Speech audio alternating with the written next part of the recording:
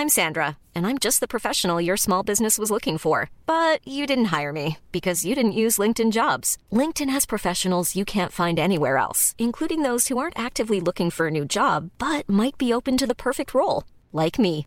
In a given month, over 70% of LinkedIn users don't visit other leading job sites. So if you're not looking on LinkedIn, you'll miss out on great candidates like Sandra. Start hiring professionals like a professional. Post your free job on linkedin.com/people today. Ready to pop the question? The jewelers at BlueNile.com have got sparkle down to a science with beautiful lab-grown diamonds worthy of your most brilliant moments. Their lab-grown diamonds are independently graded and guaranteed identical to natural diamonds, and they're ready to ship to your door. Go to BlueNile.com and use promo code LISTEN to get $50 off your purchase of $500 or more. That's code LISTEN at BlueNile.com for $50 off. BlueNile.com, code LISTEN. Hockeyvänner, vi får hänga med och se vad vi kan lära oss, för det handlar om Erik, ta det en gång till. Jag vill prata om hockey igen. Sportsligt sett lite bättre. Det var ett häftigt spektakel att vara runt. Det säger ju inte lite. Vad tänker du, Erik? Hur stor succé har det varit? Dubbelsuccé, självklart. Hockeyvänner, ny hockeyvecka, vilket betyder Viasat Hockeys podcast som vanligt. Vi skriver nummer 233 och tittar ut mot en hockeysäsong som verkligen blir mer och mer intressant nu. När slutspelet som ju redan dragit igång i Ryssland, i Gagarin Cup och NHL, ja det är 15 matcher kvar, SHL ett par omgångar kvar, likaså med Hockeyallsvenskan, vilket gör det här oerhört intressant. Har sitter här i en ny radiostudio, podden har avancerat från att ha börjat i ett lekrum i Vallentuna där Johan Thornberg låg i Västerås med massa gosedjur runt sig och jag hemma i min dotters rum också med gosedjur runt mig, så sitter vi nu i en klockren I Like Radio-studio och spelar in och har Magnus Nyström sist framför mig, Sportexpressen och medarbetare i Hockeyklubben. Välkommen Magnus. Tack så mycket, jättekul att vara här. Hur känns det här att sitta med radioutrustning på dig? Ja, men det känns riktigt häftigt faktiskt. Jag är imponerad av den här tjusiga studion ni har här. Vi är några våningar upp från där vi brukar spela in Hockeyklubben, så att ja, imponerande. Jag hade kunnat lura dig och säga, så här är det alltid via Viasat Hockeys podcast. Men det brukar inte riktigt vara så. Vi har upplevt många ställen. En som vet om det är Håkan Södergren som jag har spelat in podcast i Malmös omklädningsrum, Amadeus pizzeria i Karlskoga. Eller hur Håkan, det har hänt mycket? Baksäten på en Toyota Corolla. Det låter lite som du sitter där nu också. Ja, jag är på väg faktiskt in igen. Jag ska försöka hitta en taxi här för jag är i Oslo som sagt. Och nu gick jag ut i snålblåsten. Det var ju dumt av det kanske. Ja, du tänker inte radio just nu Håkan? Nej, jag gör inte. Jag tänker en varm studio som du hade uppskattat lite bättre än det här. Alltså. Ja, men det var vi är glada att ha med dig för vi ska prata en dryg timme om väldigt mycket. Och tänkte inleda med dig Magnus här och ditt yrke som sportjournalistik som tar dig till väldigt många intressanta platser. Ja, verkligen. Hemkommen, hur är det med jetlagen? Jo, men det är bra. Nu har jag anpassat mig tillbaka till svensk tid också. Jag var ju en vecka i USA och åkte runt och gjorde en del spännande jobb och kom hem lagom till sportlovet. Dessvärre var inte vädret någon vidare så att vi ställde in våran planerade skidresa och åkte skridskor på Zinken istället. Vilket var väldigt trevligt. Så att nu känner jag mig väldigt laddad för att börja jobba igen ordentligt inför slutspelet. Men nu är det, du har ju till och med bott i USA, men är det fortfarande så eller lär man sig hantera det här med tidsskillnaden? Ja, det blir ju svårare med åren höll jag på att säga. Man känner sig lite gammal när man inte sover så mycket. Förr kunde man liksom, jag minns någon resa jag gjorde till Ryssland för många år sedan. Vi sov 1 timme en natt. Upp och iväg och jobba. Det var liksom inga problem när man var yngre. Nu är det lite, blir det 1 timme en natt så blir det ju jobbigt dagen på alltså. Det måste jag ju ändå erkänna. Ja. Så att man får vara lite smartare och ta vara på både sömn och kanske även äta ordentligt. Som man kanske inte heller alltid gjorde förr. Så att lite klokare får man vara om man ska orka med tempot. Vi ser ju det i Hockeyklubben, vi läser dig i Sportexpressen. Jag vet inte hur hemligt det här är, men kan du berätta vad du har varit? Jo då, jag var i Nashville och gjorde en del jobb. Ett har ju redan publicerats, det var det jag gjorde i samband med matchen jag var på när Nashville mötte Los Angeles. Det kommer några fler väldigt läsvärda jobb, det vågar jag lova. Ett redan den här veckan och ett något lite längre fram kanske. Och ytterligare ett spännande jobb på annan ort i USA. Jag låter lite löjligt hemlighetsfull, men så är det i den här världen. Men det var en otroligt rolig resa och jag älskar ju att komma till USA och bara hoppa in i en hyrbil och sätta sig och åka iväg några timmar och ställa in lite härliga radiostationer och framförallt alla härliga möten, platserna man får komma till och människorna man får träffa. Och just platsen Nashville, Håkan, vad tänker du när du hör Nashville? Trevligt, mycket trevligt. Alltså, för att vara amerikansk storstad så är den ju faktiskt lite småstadsaktig. Det är inte de där gigantiska byggnaderna. Det börjar bli det nu med alla hotellbyggnader och sånt där. För Nashville lär ju vara USAs mest turistbesökta stad för tillfället.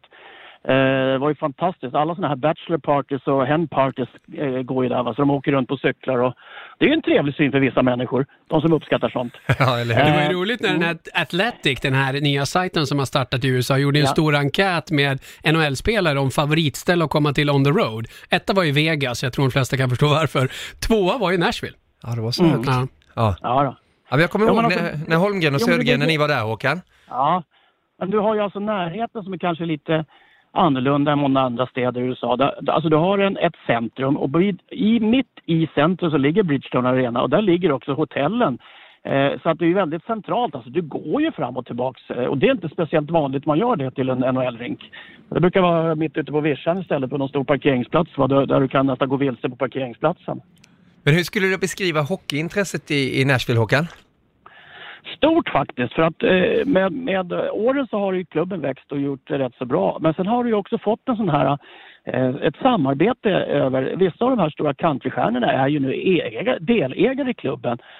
Och det har ju blivit något unikt där, alltså countryn, Carrie Fisher tillsammans med, vad heter han då, gamla kapten från Ottawa.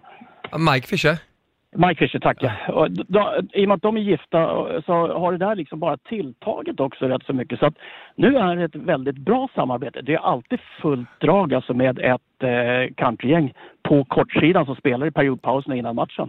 Ja, det tänkte jag också på, Magnus, just stämningen där. Ja, det är magiskt. Och jag kan ju säga, jag var alltså, det tyckte Filip Forsberg var lite roligt och ville höra lite om. Jag var ju alltså där på den första matchen klubben någonsin spelade, hösten 1998. Där hade jag precis flyttat till USA, jag jobbade för DN där i några år. Nashville skulle kicka igång ett NHL-lag i Nashville. Det var så här, hur ska det här kunna gå? Och jag kom dit, jag minns att jag träffade ett par där hon var från Detroit, och det är ju hockeyland. Så hon begrep sig på hockey. Hennes man var från Tennessee, alltså från Nashville-området. Hade aldrig hela sitt liv sett en hockeymatch. Och de hade ändå köpt säsongsbiljetter. Det var ju lite kul sådär, att göra det när man aldrig sett en match. Och entusiasmen var ju där från start, även om den matchen var lite snopen. Forsberg garvar lite. De torskade 1-0 mot Florida Panthers. Johan Garpelöv och Marcus Nilsson vann mot Patrik Kjellbergs Nashville. Men på något sätt så var det som att det blev kärlek från första början på något vis. Jag menar, på den tiden också, alltså, staden är ju känd för sin musik, men inte så känd för sin sport. Medan många andra städer har många proffslag i många ligor, så i Nashville är det ju två. Det är Tennessee Titans i NFL i amerikansk fotboll, och så är det Predators. Och i takt med att Predators har varit så bra också, så ökar ju på något sätt både intresset och stoltheten. Och precis som Håkan säger, den här sammankopplingen till countrymusiken gör ju att klubben på något sätt växer ännu starkare lokalt. Och numera ligger ju också det fina Country and Western Hall of Fame bara tvärs över gatan från hockeyarenan. Så allt det härliga som symboliserar Nashville är samlat på samma plats. Och pratar ni country ishockey så måste man ju tillägga maten också. Den var ju extremt härlig i Nashville med revben och kycklingvingar och hela den här biten. Man märker ju också det, tycker jag, Håkan, när vi har pratat med spelare, som de svenska spelarna i Nashville, att det är någonting extra. Man vill vara kvar där. Man vet att det är någonting på gång. Kände du så också? Jo, men alltså framförallt så har ju hockeylaget tilltagit i både slagstyrka och i attraktionskraft av den anledningen. Men sen också det att om du tittar på naturen runt omkring där Tennessee, alltså det är rätt vackert. Det är lite småländskt, bara med tanke på dig och Kronoberg då. Tack. Böljande skogar, du har sjöar, floder. Du har också möjligheten att åka upp i lite bergsliknande territorier. Så att jag tror också att det är liksom hela paketet runt med Tennessee. Inte bara idrotten och inte bara musiken, utan allting runt omkring. Det är ett enkelt sätt att resa till och från i och med att flygplatsen är relativt liten för vad amerikanska mått då, men den är smidig, vilket inte amerikanska flygplatser är i många fall annars. Ja, det var inte många minuter för flygplatsen in till stan. Nej. Och det är en fördel alltså. Det är deluxe, skulle jag vilja säga. Och just det här hur man ser hur de bor också då, Filip, som när vi var där var ungkarl, du vet jag inte hans civilstatus just nu, men då bodde han ju mitt i stan, högt upp i fin lägenhet. Ekholm, familjen, gemytligt där ute, Ida, Mattias och William i ett hus en bit utanför Nashville, där Victor Arvidsson också då bodde med sin sambon. Han är gift nu, Victor, inte det? Jo, det kan man säga. Jag tror det. Så att det finns ju lite variation där. Vad sa spelarna till dig när du träffade dem? Ja, men de trivs ju otroligt bra, det gör de. Och samtidigt så det påpekar både Filip och jag tror att Mattias Ida bodde väl i den lägenheten innan Filip flyttade in, tror jag. Att det som är så speciellt med Nashville också är att det här musiken, det pågår ju verkligen dygnet runt. Det är ju aldrig tyst där. Man säger att New York är staden som aldrig sover. Detsamma kan nästan säga som Nashville. Men jag vet att jag hade varit på morgonvärmningen när jag var där då inför Kings-matchen och skulle ta en liten promenad på stan där, precis som Håkan säger, där Broadway med alla härliga barer och klubbar och där musik pågår. Det var ju redan klockan 12. Det var ju band som lirar live överallt klockan 12 på dagen. Så att man blir ju bara glad och man vill bara gå in där och sitta där en stund. Så att det är ett fantastiskt ställe där faktiskt. Du är en 22-årig Magnus Nyström med hockeykarriär framför sig. Hade han valt New York eller Nashville? New York kommer alltid etta. Varför? Ja, men det är någonting visst med New York. Det är någon sån, jag brukar säga det, jag har 3 livslånga kärlekar. Det är mina 2 barn och New York. Aha. De 3 släpper jag aldrig. Allt andra det på vis kommer på andra plats. Hur länge bodde du i New York? Jag bodde där i 4 år, men reste dit första gången när jag var 17 år bara. Och verkligen kärlek vid första ögonkastet. Det var något visst med den stan. Det är svårt att beskriva, men det är någonting. Bara på med de bekväma skorna och gå runt där. Alltså min son beskrev det kanske på bästa sätt en gång. Då var han 9 år gammal och sa att det händer någonting här hela tiden. Och det är lite så det räcker bara att kliva ut på gatan så är det någonting som är spännande att se på och uppleva. Ja, det är ju din journalistkarriär också. Du och Håkan måste ju ha en relation. Hur skulle du vilja beskriva eran relation, Håkan, med Magnus som reporter på Expressen sedan många, många år? Jag tror inte vi har varit i olag så många gånger, va? Finns det andra dina kollegor som jag tror jag kan kölhala på offentligt om det behövs vid något tillfälle, men jag tror vi kommer klara det rätt så bra, Magnus. Ja, jo, men det var lätt att gilla på många sätt. De som jag tror så jag tror det gäller oss kanske båda två, att när man inte gör jobbet riktigt så kan man hamna i luven på folk. Och jag menar, det är kanske de som du retade på och det är de som jag kritiserar, så att på det sättet så var vi ganska lika. Nej, men sen tror jag också att alltså du startade väl din karriär i princip när jag slutade min, va? Och det blir ju liksom lite det blir ju alltså lika barn leka bäst. Då blir det egentligen att du kanske kom in med din generation lite mer än vad du kom med min generation, va? Så att, alltså jag kommer ihåg att Göran Söderlund och hade Svante Stockselius var ju där ett tag, va? Alltså jag började ju till och med när de här gamla drakarna satt där, kolumnisterna satt i de olika kvällstidningarna och var otroligt tunga när det gällde just kommentera ishockey, men de var ju sällan på arenorna.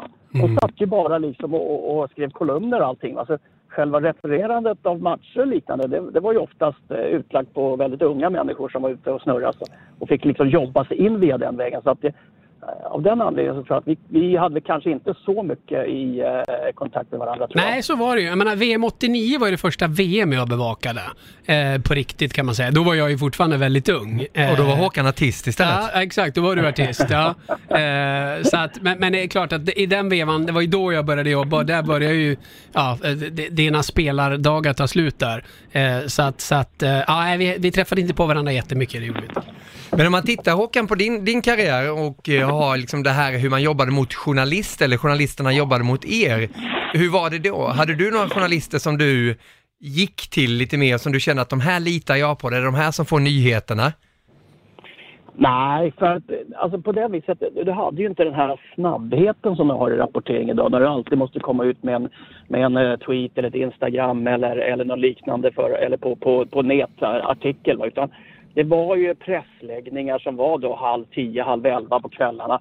Sen kom en upplaga vid 6:30, 7:30 på morgonen som de kunde göra saker och ting på. Var det någon riktigt kris, då kunde man få ett samtal hem väldigt tidigt på morgonen för man skulle ha en kommentar om någonting. Men det var ju inte alls det här tempot, vilket gjorde att det var mycket mer ett samtal när man satt sig ner med en journalist. Idag så är det egentligen lite skjutjärn, alltså det är dang, ja nej-frågor. Det behövs något citat, det behövs någonting till en rubrik, det behövs någonting till att få klick på. Och det är så att säga, det är inte det som jag tycker journalistiken egentligen är för min del, som har växt upp med ett helt annat tempo och en helt annan, ska vi kalla det, skrivarmentalitet hos en journalist. Mer genomarbetat, lite längre. Det som kanske ni idag kallar kröniker eller kolumnist eller vad det kallas. Ja, det beskriver det på många sätt korrekt sätt. Det som har hänt lite grann, och som jag ju upplever, jag har gjort en resa som är enorm vad gäller skillnaden i hur branschen fungerar. Mina första texter skrev jag alltså på skrivmaskin, riktig skrivmaskin. Oj. Jag kommer att berätta det för Jakob Silverberg, han trodde jag drev med honom, han visste väl knappt vad skrivmaskin var. Han hade möjlighet sett det på bild någon gång. Och det som Håkan beskriver upplevde jag ju när jag började på Expressen. Jag menar, mitt första hockey-VM för Expressen var 2006 i Riga. Då har jag alltid i världen på mig egentligen. Det jag ska göra den dagen det är match är att skriva en krönika, och den kan jag lämna i princip 1 på natten. Vilket naturligtvis gav mig enorma fördelar i tid och fundera på vad jag ville skriva. Jag tyckte ju väldigt mycket om på den tiden, och gör egentligen fortfarande den ska man kalla det lite nordamerikanska skolan. Jag vill hävda att jag lite grann införde den i svensk journalistik, i alla fall svensk hockeyjournalistik. På vilket sätt? I det att jag skrev krönikor där även folk var med och pratade. Den här gamla stammen som Håkan beskriver, de var ju väldigt mycket sina egna bara åsikter, bam, rätt igenom. Sen har du den traditionella journalistiken där du bara låter spelare och ledare prata. Jag ville kombinera de där världarna. Det jag gillar allra bäst, och det jag tycker att jag själv är bäst, det är ju när jag gör en krönika som innehåller både mina åsikter och vad andra säger och tycker. Och även lite miljöbeskrivningarna det också. Och det här är ju fantastiskt när man har tid på sig att kunna göra det. Problemet, eller vad man nu väljer att kalla det för idag, är ju att nu vill folk inte vänta på den här krönikan. De vill ha den när matchen är slut. Och det är klart att det ställer ju enorma krav på mig som skribent. Och det är en jävla utmaning, förlåt att jag svär. Ibland kan jag svära över och tycka att det är tråkigt. Ibland kan jag se det just som en utmaning och tycka att det är roligt. Och jag menar, för att ta ett exempel, i helgen, då gör jag till och med 2. Helst vill jag naturligtvis alltid vara på plats. Den här gången fick jag vara framför tvn, också för att jag skulle skriva 2 krönikor på 2 matcher. Och då kan man ju, för det första kan jag ju inte prata med någon, det hinner jag ju inte.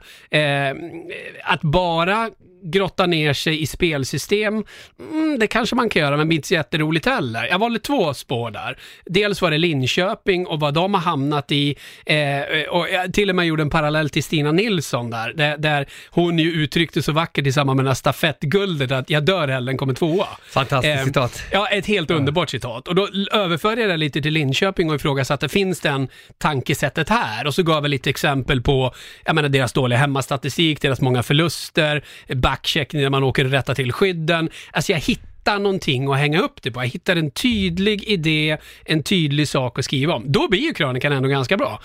Nästa jag skriver om är Anton Grundel som sitter på läktaren i Karlstad och så nyligen skrev ett Facebook-inlägg där han uppmanar fans till att inte hålla på och hata på sociala medier. Den i sig var ju ganska lätt. Det man kan säga om de här 2 är ju att de kanske inte så mycket handlar om själva matcherna. De är kopplade till matcherna och det är lite om matcherna. Men i dagens mediasamhälle vill jag nog säga att där träffade jag ganska bra ändå. För det blev någonting värt att läsa, det blev någonting tänkvärt och det blev någonting med lite koppling till matcherna trots att jag hade ont om tid. Nu ska jag inte sitta här och bara berömma mig själv, för ibland kan det också hända att man sitter och gör en match i 27:e omgången som står 2-2 i mitten på 3:e perioden. Och som är svår att hänga upp på något, och när man heller inte vet vilka som ska vinna, då kan det vara fruktansvärt svårt att komma fram till det bra, och slutresultatet blir inte alltid så bra som man skulle önska. Man gör ju alltid det bästa man kan givetvis, men arbetsförhållandena är inte optimala alla gånger, tyvärr. Men känner du ofta när du har tryckt på sänd och skickat iväg, nej, det där var en krönika som bara blev en i mängden? Nej, kanske inte direkt då, för då är man så jäkla uppe i det och så mycket uppe i varv, utan jag tänker att jag alltid gör så bra jag kan där och då. Däremot dagen efter, när jag går tillbaka och tittar, kan jag bara säga, det där var jag ju inte så nöjd med. Samtidigt som jag ibland låter jag så jävla skrytsam och pratar om de 2 i lördags. Men de 2 kände jag, bang, där landade jag rätt. Ja. Där fick jag någonting att hänga upp det på. Någonting som också var vettigt.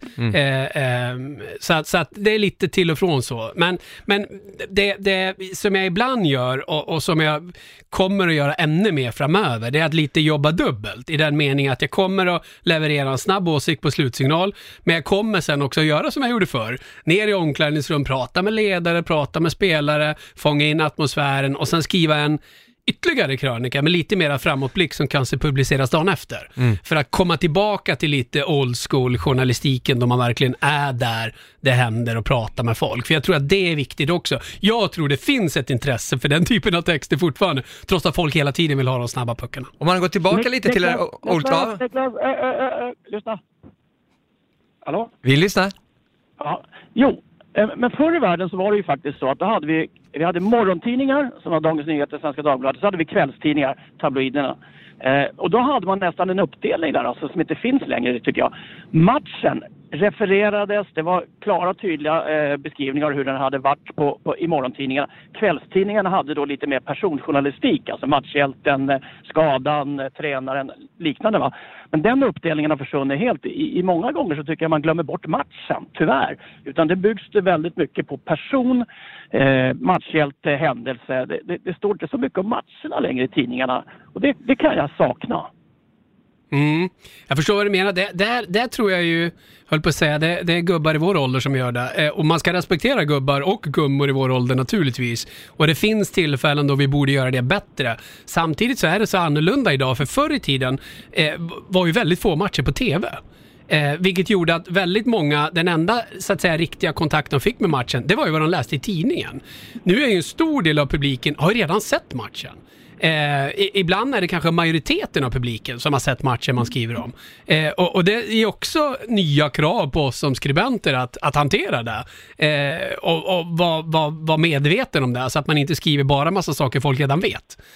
Men jag håller med. Ibland kan jag också känna att fan, det blir lite för lite om matchen faktiskt. Men du Håkan, upplever du att journalisterna kunde mer hockey alltså förr i tiden än nu, eller kan journalisterna mycket, mycket mer nu, att man får mer tillgång till allting, man ser ju målen och man kan läsa och höra vad spelarna själva säger på ett helt annat sätt via sociala medier? Framförallt så har du ju fått en större uppdelning så att säga. Idag så kan du vara ishockeyjournalist, du kan vara fotbollsjournalist, du kan vara så att säga, du väljer ett fackområde egentligen där du är duktig. Så att jag tror att man kan mera om sin speciella sport. Du kan alla spelsystem, du känner spelarna, du har en väldigt intim koppling med både sporten och många lag tror jag dessutom va? Så att rent kunskapsmässigt, för förut var en sportjournalist, han var tvungen att täcka allt, alltså från brännboll till golf och till basket och allting va? För att då var det inte så många på sportredaktionerna. Han tänkte säga innebandy där också Håkan, men han vågade inte. Jag kom på att det var ju inga som körde innebandy. Nej, precis. Men Håkan, om jag bara skulle tvinga dig och säga de två främsta journalisterna som du har jobbat med eller mot? Ja, Gunnar Nordström är en som växte upp parallellt med mig, som jag hade bra kontakt med och också respekterade så tillvida att han var både kunnig och skrev det som skulle skrivas. Alltså det fanns ju alltid en massa, men din gamla chefredaktör Thomas Mattsson var väl en av dem också va? Mm. För dig Magnus, vad hade du Magnus för mentorer? Alltså, det är så roligt när ni säger Gunnar Nordström, för ibland kan man ju dra vissa paralleller mellan eller ibland, det kan man göra en hel del mellan idrottsvärlden och mediavärlden. Vi som har de här jobben, du och jag, Niklas som sitter här och pratar också, är ju i en värld med extrem konkurrens. Vi har jobb som väldigt många skulle vilja ha. Och för mig var ju Gunnar Nordström ungefär som hockeystjärnor var för unga. Så, han var ju min idol när jag växte upp. Och att få jobba på samma tidning som han. Få åka och göra ett OS tillsammans med honom. Det var ju som när Södergren, jag vet inte vem som var din idol som du spelade med som ung i Djurgården, men alltså den känslan att få liksom spela med sin idol, det fick jag göra. OS i Vancouver med Gunnar Nordström. Vilket är fantastiskt. Nu är Gunnar en nära vän till mig och han är en förebild på många sätt. Och framförallt också det här, för mig var ju det var 3 grejer kan man säga som lockade mig när jag var ung. Dels var det intresse för hockeyn såklart. Kanske allra mest att jag gillade att skriva mycket. Från att jag var liten så lärarna satt och läste upp mina uppsatser i hela klassen och sånt. Och så ville jag ut och resa. Och USA lockade enormt. Och där var ju Gunnar. Och där fanns NHL. Och Gunnars NHL-text var så här, jag vill också dit! Så det var en enorm drivkraft i unga år. Hur mycket hjälpte han dig med kontakt och sånt? För hans telefonbok, det var ingen telefonbok på den tiden, men den informationen han har till alla är ju extrem, precis som den där med Per Bjurman på Sportbladet. Ja, men i början var vi lite konkurrenter, för när jag kom över och jobbade för DN, så även om inte DN och Expressen är konkurrenter på samma sätt. Men det är klart, lite grann blev det där. Jag kom in som någon sorts lite konkurrent från Sverige och började liksom skriva NHL regelbundet i DN på ett sätt DN inte riktigt hade gjort innan, och han höll på som han alltid hade gjort det på Expressen, så det är klart, lite grann kämpade vi om samma jobb. Då kände vi varandra lite innan, sen började vi lära känna varandra lite mer. Det här känslan av konkurrens tror jag vi lade det ganska fort, och sen när vi kom på samma tidning så var det inga problem. Nu har vi en väldigt bra relation och kan samarbeta med vissa grejer, men sen är man ju, alla är ju tävlingsmänniskor. Det är klart att han är mån om att göra sina jobb så bra han kan, och samma för mig. Så att, men nej, en ypplig lagkompis, och återigen en fantastisk upplevelse att ha den där idolen vid sin sida faktiskt, i samma lag. Men den här gränsen, Håkan, nu har du ju varit journalist väldigt länge också. Hur farlig och hur svår är den när det blir att man blir liksom för bra vän med en spelare egentligen, för att skapa rätt kontakt och rätt ingångar? Som alltid, du måste ju välja dina vänner, du måste välja dina fiender, och du måste välja så att säga när du ska öppen. Men samtidigt så är det ju också så att du har ju rätt så lätt avläsning på det där, för att om du väl testar för det gör man ju, man testar ju så att säga vänskap, man testar lojalitet i form av att man kanske ger någon information, alltså det klassiska off the record, va? Och sen har du också ett annat klassiskt uttryck som Magnus just kan elaborera lite runt, och det är ju det never check a good story som många journalister så att säga har levt efter, och de spelarna, eller de lirarna, de journalisterna, de försvinner ju rätt så fort ur våra telefonböcker, för de pratar ju inte med på det sättet. Du inte fryser ut dem, men du väljer så att säga att gå vidare bara när de kommer. Det handlar om självförtroende, så att det är en väldigt svår värld som journalist att leva efter också, för du ska vara väldigt nära, men du får inte vara för nära. Nej, precis som du är nära ditt kontor nu, så ska vi se om du kan få bort det där skrapet där i telefonlinjen, Håkan, nu när du är på plats där. Så jag hade faktiskt tagit av mig, så det var brösthåret som tog på. Ja, det var det. Men jag kan säga, apropå just det Håkan sa, så att jag var en gång och berättade om mitt jobb på min dotters skola och fick frågan om jag då kände Henke Lundqvist och kände de här stjärnorna. Så då jämförde jag min relation med hockeyspelare lite grann som deras relation med sina lärare. Inte att någon är på något sätt över den andra, men att man har det är ju inte en vänskapsrelation. Man har ju någon sorts jobbrelation, en ömsesidig respekt. Man umgås ju inte på fritiden. Men om man möter varandra på stan så pratar man naturligtvis om, alltså det finns någon sorts respekt så. Jag tror att landar man där någonstans så landar man rätt. För att blir man för mycket kompis så blir det ju fel. Eftersom man plötsligt kan inte skriva saker för att man var schysst mot sin kompis eller vad nu kan tänkas vara.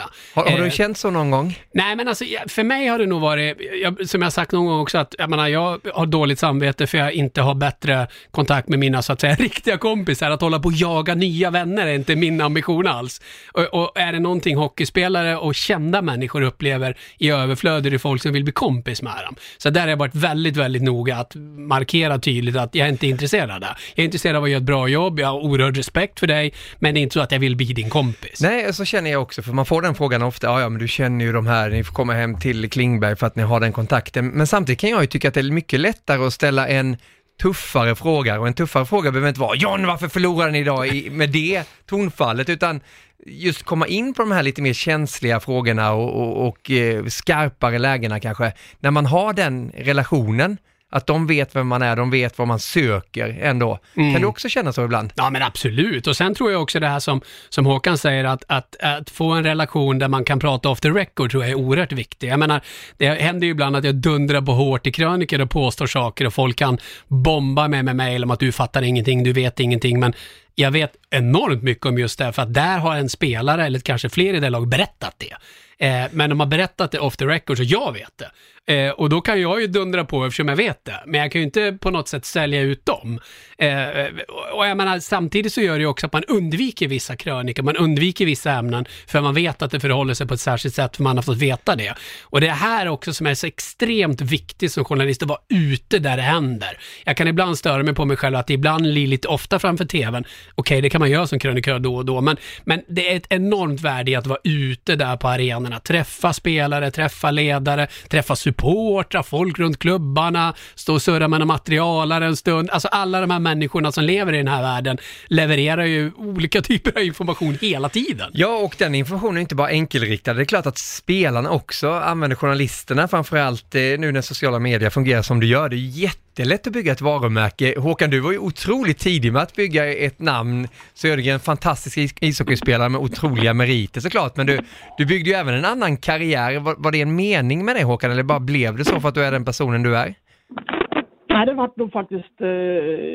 Det var ingen mening bakom, utan det hände bara av någon konstig anledning.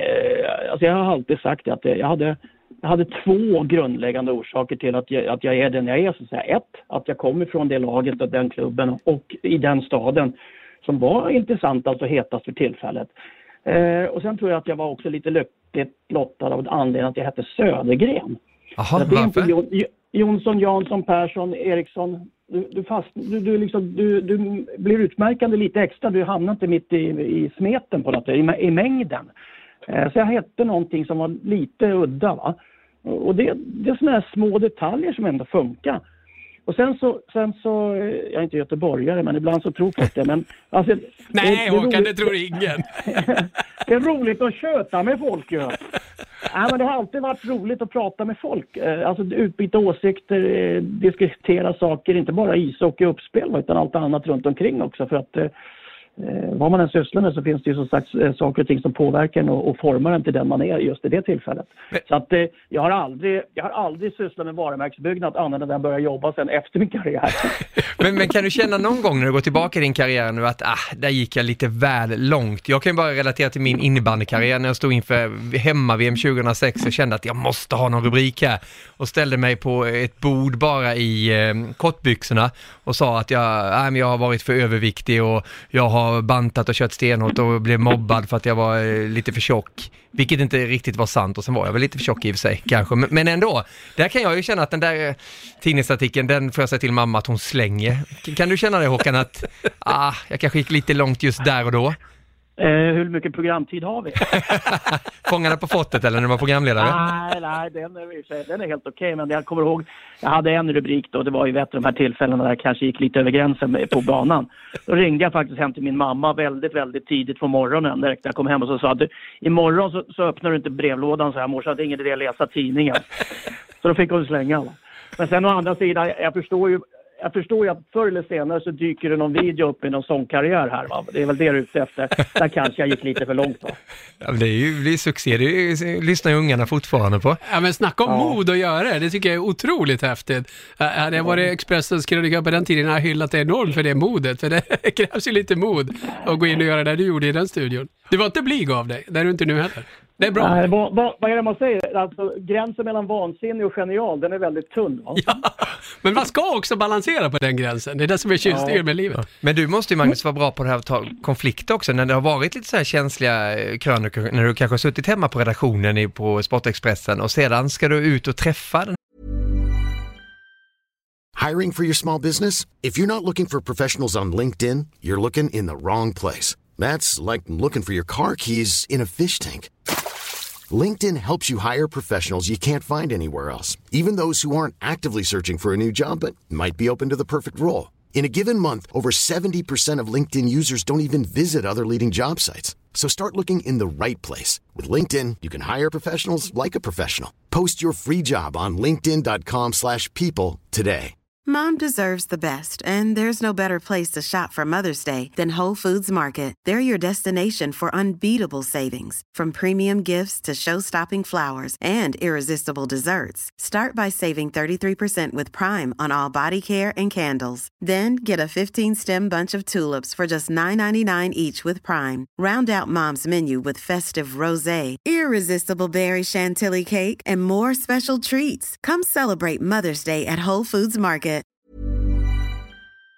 personer som har figurerat. Jag vet Joel Lundqvist för ett tag sedan efter Champions Hockey League. Var det inte någonting där? Ja, han var rasande. Jo, men det har ju hänt många gånger att folk har varit ursinniga. Och det ligger lite i sakens natur. Det är det jobbet som krönikör går ut på. Jag ska ju väcka känslor. Om jag bara skulle sitta och skriva självklarheter, vem skulle vilja läsa mig då? Utan det handlar ju om att verkligen våga tycka saker. Och det kan ju störa mig ibland på en del kollegor som är väldigt inställsamma och gärna vill vara mera kompis. För jag menar,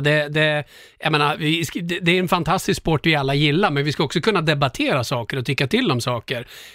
Så att det har varit många ilskna. Joel var lite rolig, han hade en poäng, absolut. Nu var det lite praktisk anledning till att jag inte var i Göteborg. Jag borde varit i Göteborg på CHL-finalen. Det hade sina skäl att jag inte var det, men där ger Joel helt rätt. Men sen dundrade han vidare och talade om hur knäpp jag var som tyckte man skulle lägga ner CHL. Vi hade en sms-kontakt, han och jag, efter hans utfall, som vi fick uppmärksamhet i sociala medier. Där det visade sig efter ett tag att han inte hade läst hela krönikan. Och då var det ganska lätt för mig att ge tillbaka. Okej, Joel, du får banka på mig för att jag inte är där. Absolut. Men ett motkrav från min sida måste ju ändå vara: läs hela texten. För det kan man ju störa sig på ibland, när folk blir förbannade och så inser man att okej, bli arg, det får det bli, men läs hela först. Sen kan vi ha en diskussion. Sen kan man ju fortfarande vara arg, och han tycker fortfarande att jag har helt galen åsikt som vill lägga ner CHL, och det respekterar jag. Men det fanns ju flera anledningar än smällen på Rätt Rakhshani som var min anledning till att jag tycker man ska lägga ner det. Så att, men vi är på speaking terms, vågar jag på. Så vi har inte träffats sen dess, Joel och jag. Det ser jag fram emot.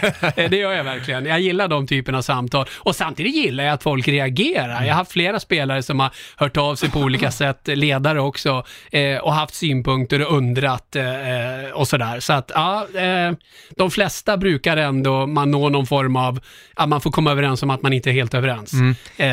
Så. Ja. Den enda gången jag hört Håkan, det var när vi gjorde OS Sochi 2014, för då gick Expressen ut med så här: det här tjänar tv-profilerna, en klassiker såklart.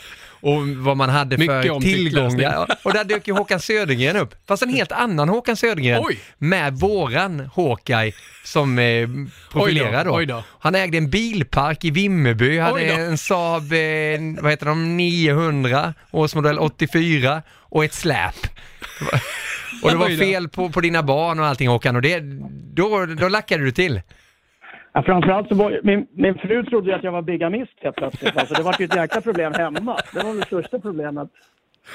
Ja, det var en riktig groda de gjorde av dina kamrater på Expressen. Nej, det var verkligen inte bra. Det ska jag vara den första att hålla med om. Kommer du ihåg det? Nej, det gör jag faktiskt inte. Men jag ska säga en annan sak apropå det här, för den frågan får jag ibland om jag ångrar något jag har skrivit, eftersom jag har väldigt starka åsikter ofta. Nummer 1 där, det är klart jag har haft fel. Jag har haft fel massor med gånger. Konstigt tror jag annars. Eftersom jag vågar panga på och påstå grejer, det är klart att jag går på nitar så det sjunger om det. Jag har haft jättefel ibland. Och det får man räkna med. Jag står för varenda ord jag har skrivit. Konstigt tror jag annars, eftersom, jag menar, det är mitt jobb att ha åsikter. Men det finns ett tillfälle jag ångrar faktiskt. Det är när Christer Källgren var sportchef i Frölunda. Då skrev jag krönikor om honom. Krönika 1, krönika 2, helt okej. Inga konstigheter överhuvudtaget. Men det kom en 3:e, det kom en 4:e. Det var onödigt. Det ångrar jag faktiskt än idag. Han fick mer skit än han förtjänade. Jag blev tjatig. Och är det någonting man inte ska bli, är det ju tjatig. Han var inte... Han förtjänade viss kritik för sitt jobb som sportchef, men det blev för mycket. Det ångrar jag fortfarande. Det var jävligt onödigt. Har ni pratat om det? Nej, faktiskt inte. Jag har inte träffat honom sedan dess. Nej. Men nej, så här... Och det tog nog också något år innan jag fattade också att fan, där gick jag fel. Men så här i efterhand kan jag säga att det är viktig lärdom för min del, och jag hoppas inte han tog illa upp att...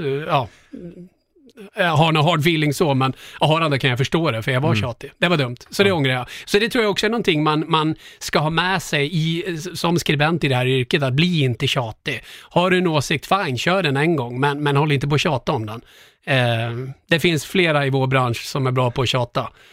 Oj, då vill jag nästan säga, vilka tänker du på? Jag tycker nog en av de värsta är väl Johan Kroneman i DN. Jag tycker han kan vara otroligt underhållande, begåvad skribent, mycket läsvärda kröniker, men oj vad han rapar om samma kritik till samma personer alldeles för ofta. Vi vet vilka han inte gillar nu, han behöver inte tjata vidare om det. Men folk läser det? Ja, och han är underhållande att läsa och jag gillar att läsa honom, men lite nya ingångar och lite nya spår får han hitta. Det ska vi också göra i den här podcasten som ni numera även kan lyssna via i I Like Radio. Det är vi mycket stolta och tacksamma för. Finns ju som vanligt på Acast, iTunes och alla våra plattformar. Vi ska prata lite mer om NHL och även SHL om en liten stund. Viasat Hockeys podcast nummer 233 där vi har pratat hockeyjournalistik. Vi gör det tillsammans med Magnus Nyström som är vår medarbetare i Hockeyklubben som ni ju följer bland annat på Sportexpressen men även på Viaplay och TV3 Sport och Viasat Hockey. Även Håkan Södergren är med den här dagen från Oslo. Han har tagit sig från flygplatsen in till kontoret nu där han styr norsk ishockey. Det är det som är det häftiga med en podcast. Man kan spela in precis vad som helst. Och jag tänkte på det Håkan när man satt och tittade på NHL här förra veckan och det var Islanders möte med Toronto. Det blev ju en speciell historia när Tavares kom hem, den här franchise-spelaren som ju skulle vara det stora grundfundamentet för Islanders, nu då mera i Toronto. Han har ju kommit hem där kan man ju säga då igen då, han är ju från de trakterna och det var otroligt att uppleva det publiken gjorde mot honom. Det är inte ofta man hör det i NHL-arena att en publik är så hård och tuff mot en spelare. Det brukar mer vara show där borta, man kanske buar lite, men det här var extremt. Vad tycker och tänker du kring det? Jag var lite delad i min upplevelse där för att på något vänster förstod jag hur det skulle gå bra eller hur det skulle gå för han för att det hade byggts upp så länge på det sättet va. Och sen var det väl lite speciellt för vad jag förstod så var det väl ungefär samma stålar men jag tror att man upplevde det som att han medvetet drog ut på processen för att bara tjäna stålar och då är de lite krassa borta va. När de ändå trodde att de erbjöd så mycket och hade gått så långt ifrån Islanders för att göra honom till både bäst betald och han skulle väl i princip, det är nästan lite Lemieux-stuk på, han skulle väl kunna få ta över klubben efteråt om det inte funkade riktigt ekonomiskt heller. Men den muren och den glädjen eller den skadeglädjen som alla Islanders-supporter visade när vart efter Islanders-målen rann in mot Tavares, det var jag nästan lite beklämd för. Jag tyckte det var att gå över gränsen faktiskt. Du kan vara som de många gånger är. Du kan vara bua lite, du kan vara lite kritisk, men så kan du också jubla och applådera när du får den här hyllningsvideon på skärmen. Det tycker jag, då är man en riktig hockeysupporter som dels kan sin sport och kan också se vilken spelare och vad han har gjort för din klubb under tiden. Inte att han valde en annan arbetsgivare, för det har man rätt att göra.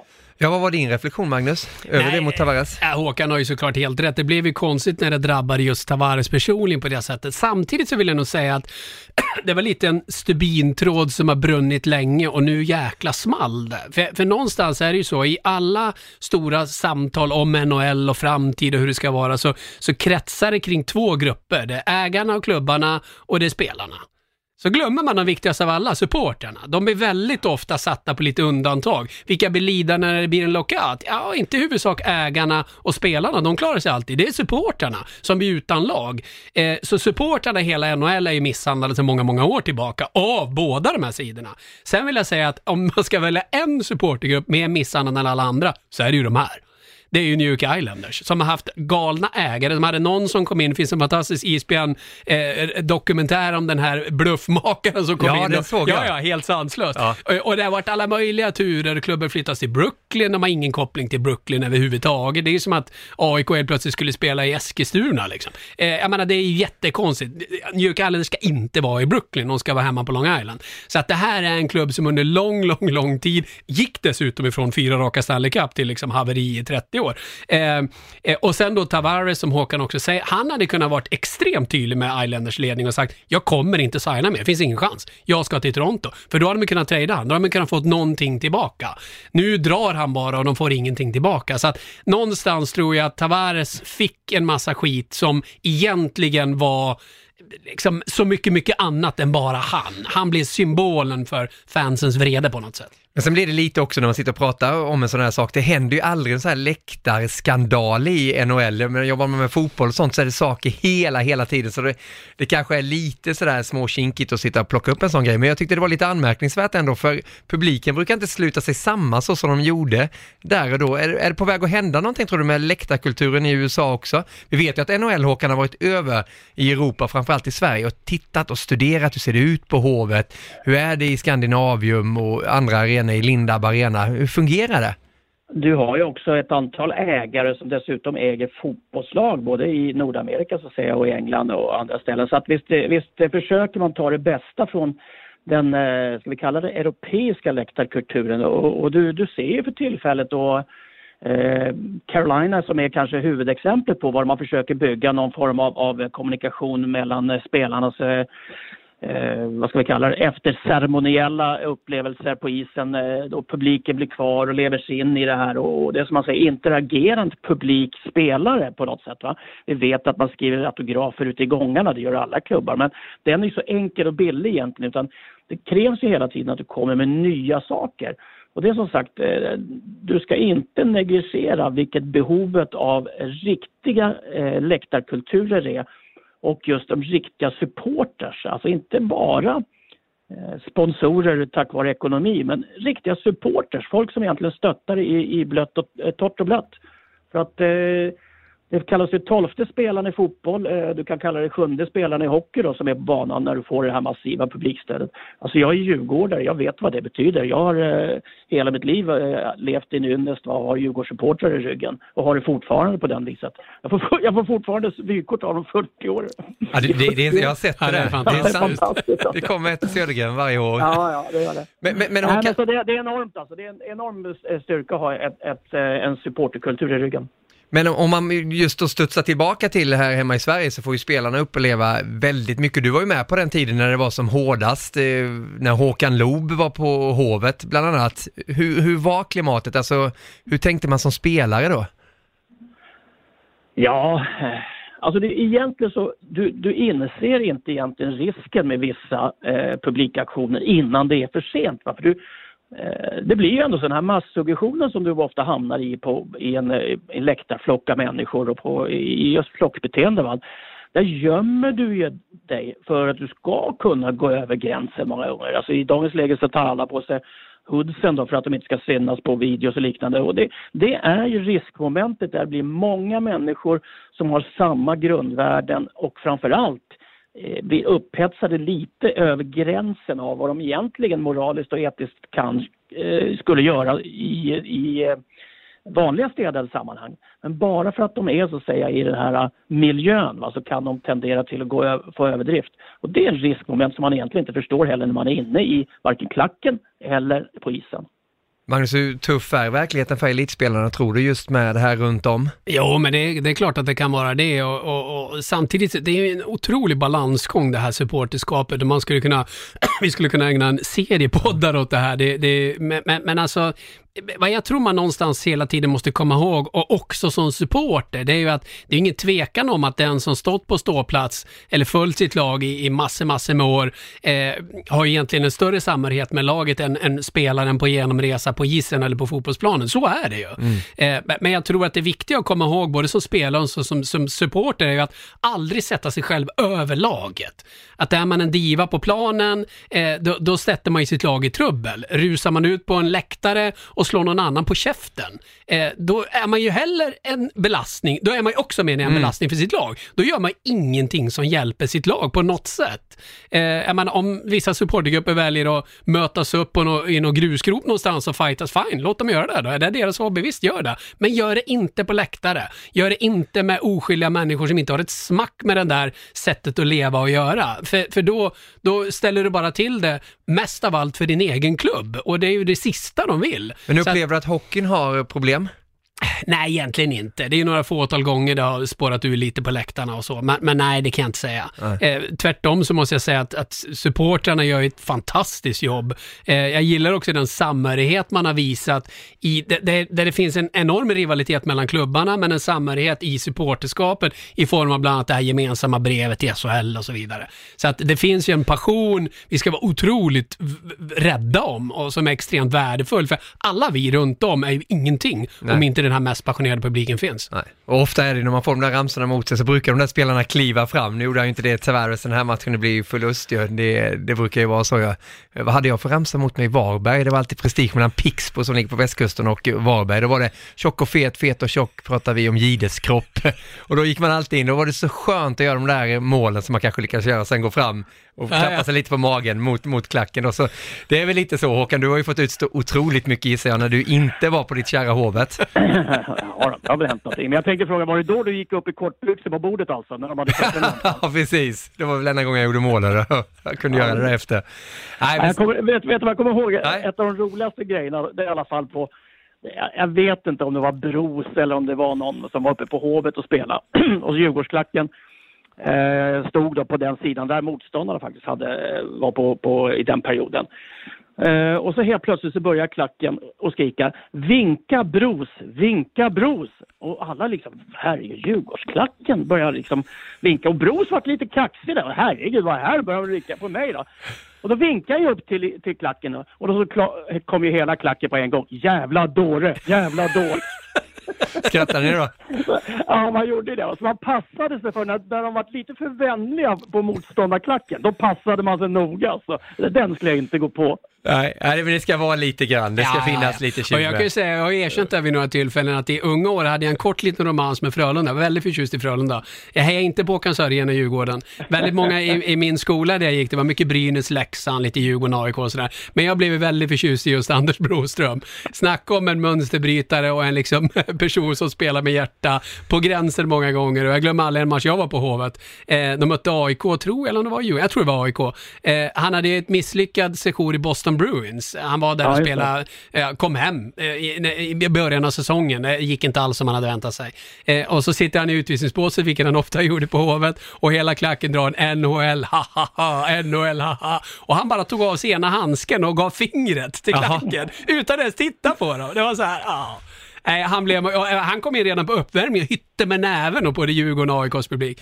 Men det är lite roligt nu när många försöker få hans nummer 9 upp i taket i Skandinavium. Och till och med Johan Seguy, gamla Black Army-ordförande i AIK, han kampanjar för det här. Han vill ju att Broström ska upp där. För det är klart att AIK-publiken och även Djurgårdspubliken, de gillar ju Bros. Ja, han hade blivit superidol om han hade signat för någon av de två klubbarna. Ja. Så att det var ju verkligen den där älskade busen. Ja, som behövs så mycket. Och låt spelare säga lite citat. Säg Dick Axels och någonting. Det behöver inte vara 100 stycken som bara kommenterar och skriver i tidningar och på sociala medier, lalala, utan vi behöver den här lilla bensinen som helst på elden, verkligen, helt klart. Verkligen. Ni hör ju att vi väver ihop NHL och SHL. Jag tänkte bara reflektera nu när vi satt i NHL-studion igår och gjorde Rangers mot Washington. Det börjar ju närma sig slutspelen, fast de har 15 matcher kvar så är det ju väldigt nära i NHL. Och när man tittar mot slutspelet, det är ju 31 lag nu sedan Vegas tillkom i fjol. Det är alltså 16 platser till slutspelet.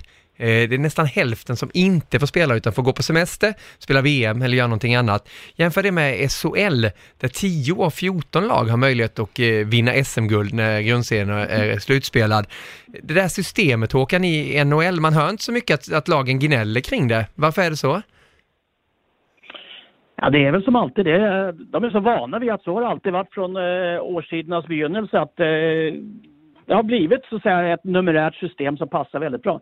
Det är samma, tennisen har väl 128 lottning på de här stora Grand Slam-tävlingarna. Det är ett tal alltså som passar väldigt bra för att få göra dramaturgiskt sett riktigt i serier och liknande. Men sen har vi ju då kladdat till det lite i Sverige. Va? Vi har 14 lag, vi ska ha 8 till slutspel, då är det 6 kvar, 2 får kvala. Då får 4 inte spela alls. Då är det synd om dem. Det är väldigt synd om dem. Det är inte så att det är så bra gjort av de andra att de får spela vidare och att de här stackarna får lida lite för sina misstag. Men vi är lite sådana att vi ska liksom vara lite, ursäkta uttrycket, socialdemokratiska och låta alla vara med så mycket som möjligt. Vilket också är en ekonomisk fråga, för det är rätt stor skillnad alltså om du kan spela 8-10 hemmamatcher extra varje år jämfört med alla andra lag. Men någonstans så måste det ju faktiskt vara så att det ska löna sig att vara bra också. Och då ska man ju så att säga komma till slutspel. Då ska man inte hela tiden få en frisläng bara för att man vill vara lite snäll mot dem. Men när NHL expanderar, det kommer fler lag, det kommer 32 lag snart. Ja, men de kommer inte ändra 16. Jag tror inte det kommer 16 ändå. Ja. Nej, men jag håller helt med Håkan, det är ju helt åt helse. Jag har tjatat om det i flera år att det är helt obegripligt att man ska ha så många som går till slutspel. Jag tycker 8 mycket, men okej då, kör det i alla fall. Men 10 är det... Och sen hela tiden med argument, men man måste ha något att spela för, det blir trist någon som missar, men herregud, det är elitidrott. Jag menar, alla kan ju inte vara med. Ja, nej, men det går ju inte. Alltså, det är ju det elitidrott går ut på. Ett visst fåtal kommer gå långt. Bara ett lag kommer vinna.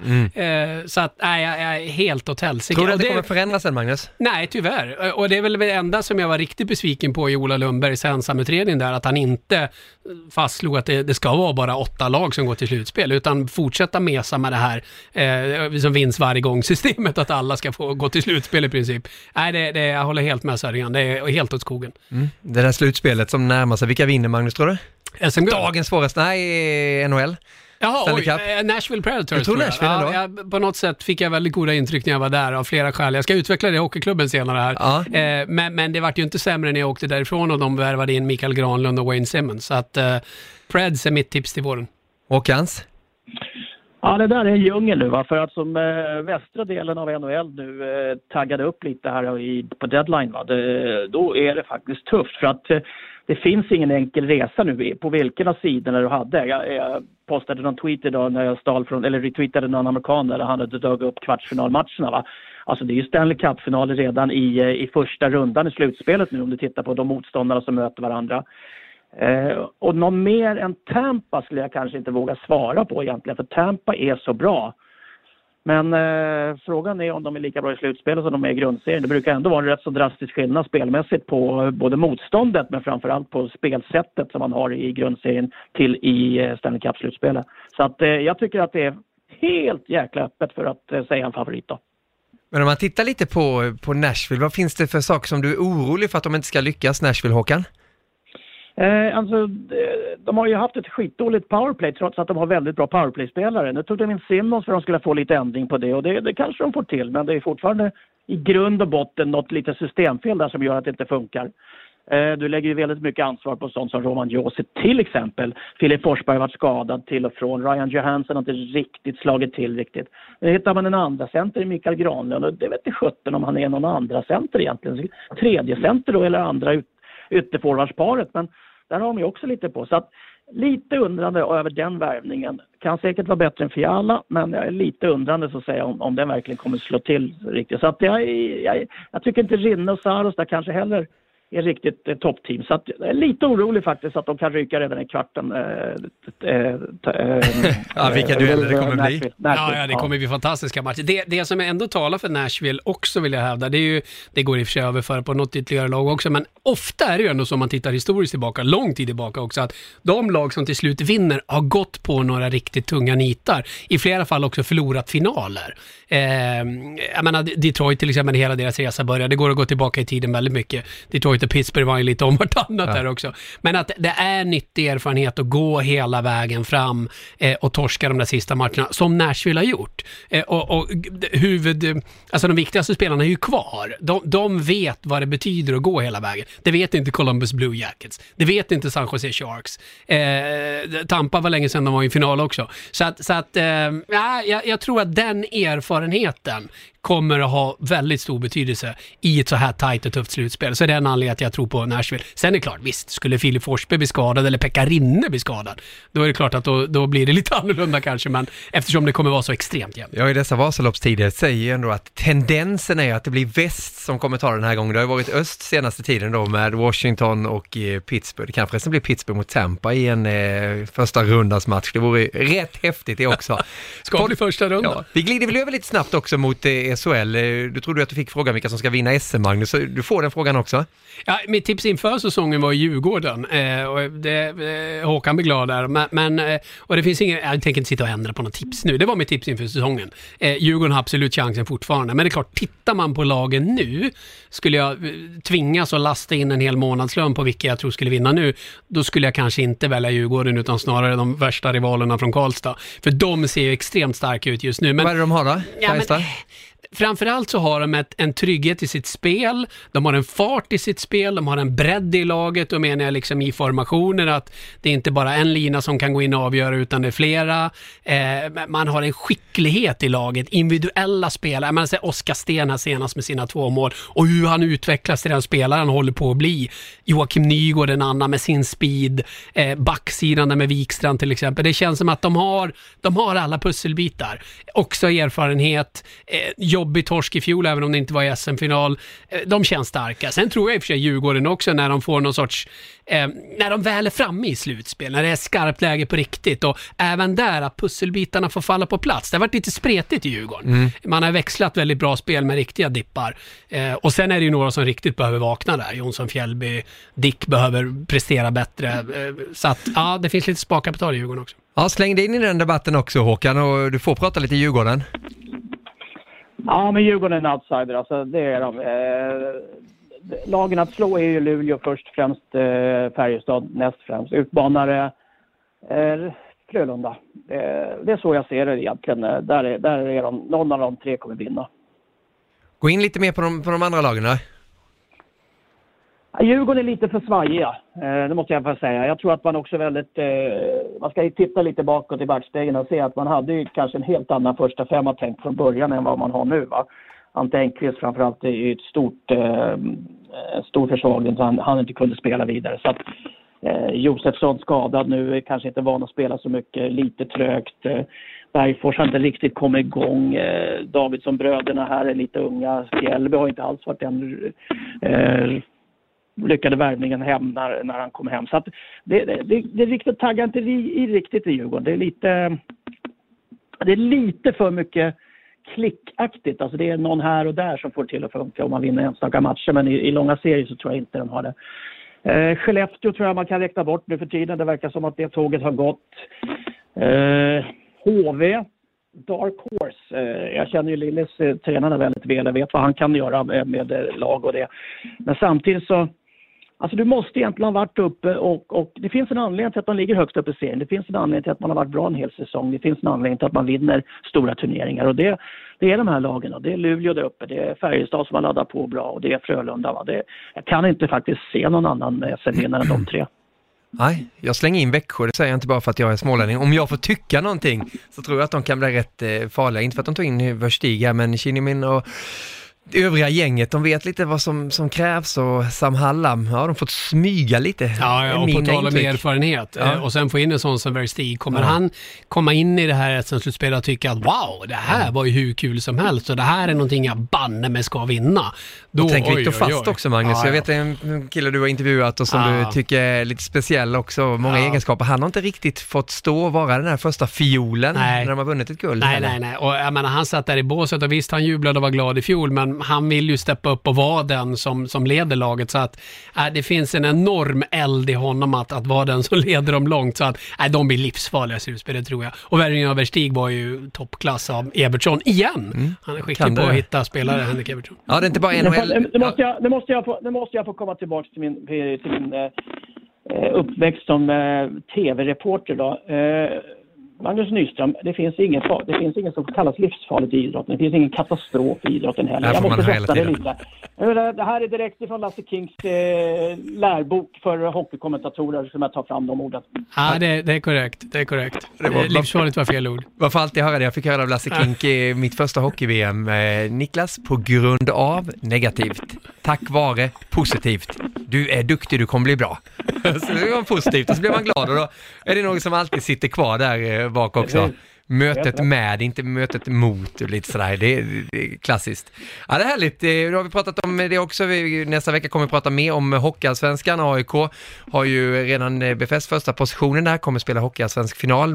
Lutar ju mot Oskarshamn. Bäst av 5 där för att få möta det lag som blir sist placerat i SHL där det blir ju Timrå. Kommer ju även bli kval för Mora ser det ut som, men den största vinnaren där är ju redan nu Mats Lust. Vilket Vasalopp han gjorde.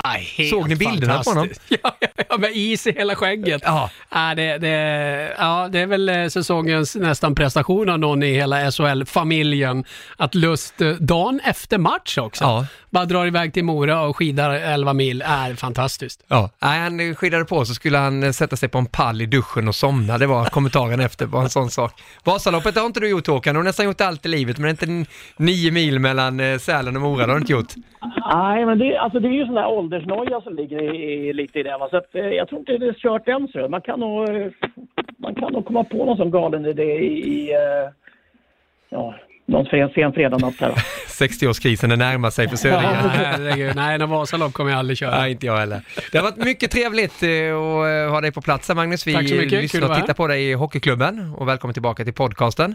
Håkan Södergren har en angenäm vecka i Oslo med ishockeyn och skickar en hälsning till Harald Lyckne som var vansinnig för att Viasat Hockeys podcast tog sportlov. Det har man inte inom hockeykretsar. Det finns inga lov, så Harald Lyckne. Får jag förresten säga en sak, apropå saker man har gjort, om man ska berömma sig själv lite grann. Jag vill berömma mig själv en sista grej som avslutning här. Det var nämligen jag som tog in Harald Lyckner i tv-världen. Oj! Så det är egentligen inte beröm till mig. Alltså, jag tog in honom, men jag vill berömma Harald Lyckner för jag tycker han gör ett utomordentligt bra jobb. Grejen var den att när Sportexpressen startade en sport-tv-kanal 2005, som sen blev Sportkanalen och ingick i TV4 än idag. Då skulle det värvas folk. Och då fick jag frågan, vem tror du blir en bra bisittare i hockey? Och jag lanserade Harald Lyckners namn och fick det presskonferens. Nej, men det finns någonting där. Han har en humor, han har en kunskap, han har en passion. Han kommer bli jättebra, så jag. Så att jag är lite glad över att jag hade rätt där. Och nu sitter baronen från Hammarö och bara knäpper fingrarna på magen så vad härligt. Men det kommer han inte kunna göra så länge till, för Håkan får sista ordet om Harald. Ja, det finns ju en anledning till att vid vissa nummer så hissar de upp i taket. Vid vissa så lägger de ner i isen. Det är ju så. 4 i isen, den är ju nergrävd beroende på hans dödgrävarhockey, va? Det var ju som Christian Berglund sa det. Harald, varför hissar de upp alla tröjor med din? Har de frusit ner i isen när TV4 sponsrade Elitserien SHL. Så där låg Harald. Vi gillar honom jättemycket och vi är glada att han lyssnar på podcast nummer 233, precis som vi är att ni är. Hoppas ni är med oss nästa vecka när vi rullar vidare. Och missa inte nu då Hockeyklubben på TV3 Sport på Sportexpressen via Play, Viasat Hockey bland annat. Och så har ni NHL-studion på lördag. Vi hoppar över Melodifestivalen och riktar blickarna mot Colorado, mot Buffalo på Viasat Hockey och via Play 20:30 med en ny expert. Jag säger inte mer så. Han kommer dyka upp där på lördag. Ni får se. Det är en oväntad person som kommer. Tack för att ni har lyssnat. På återhörande.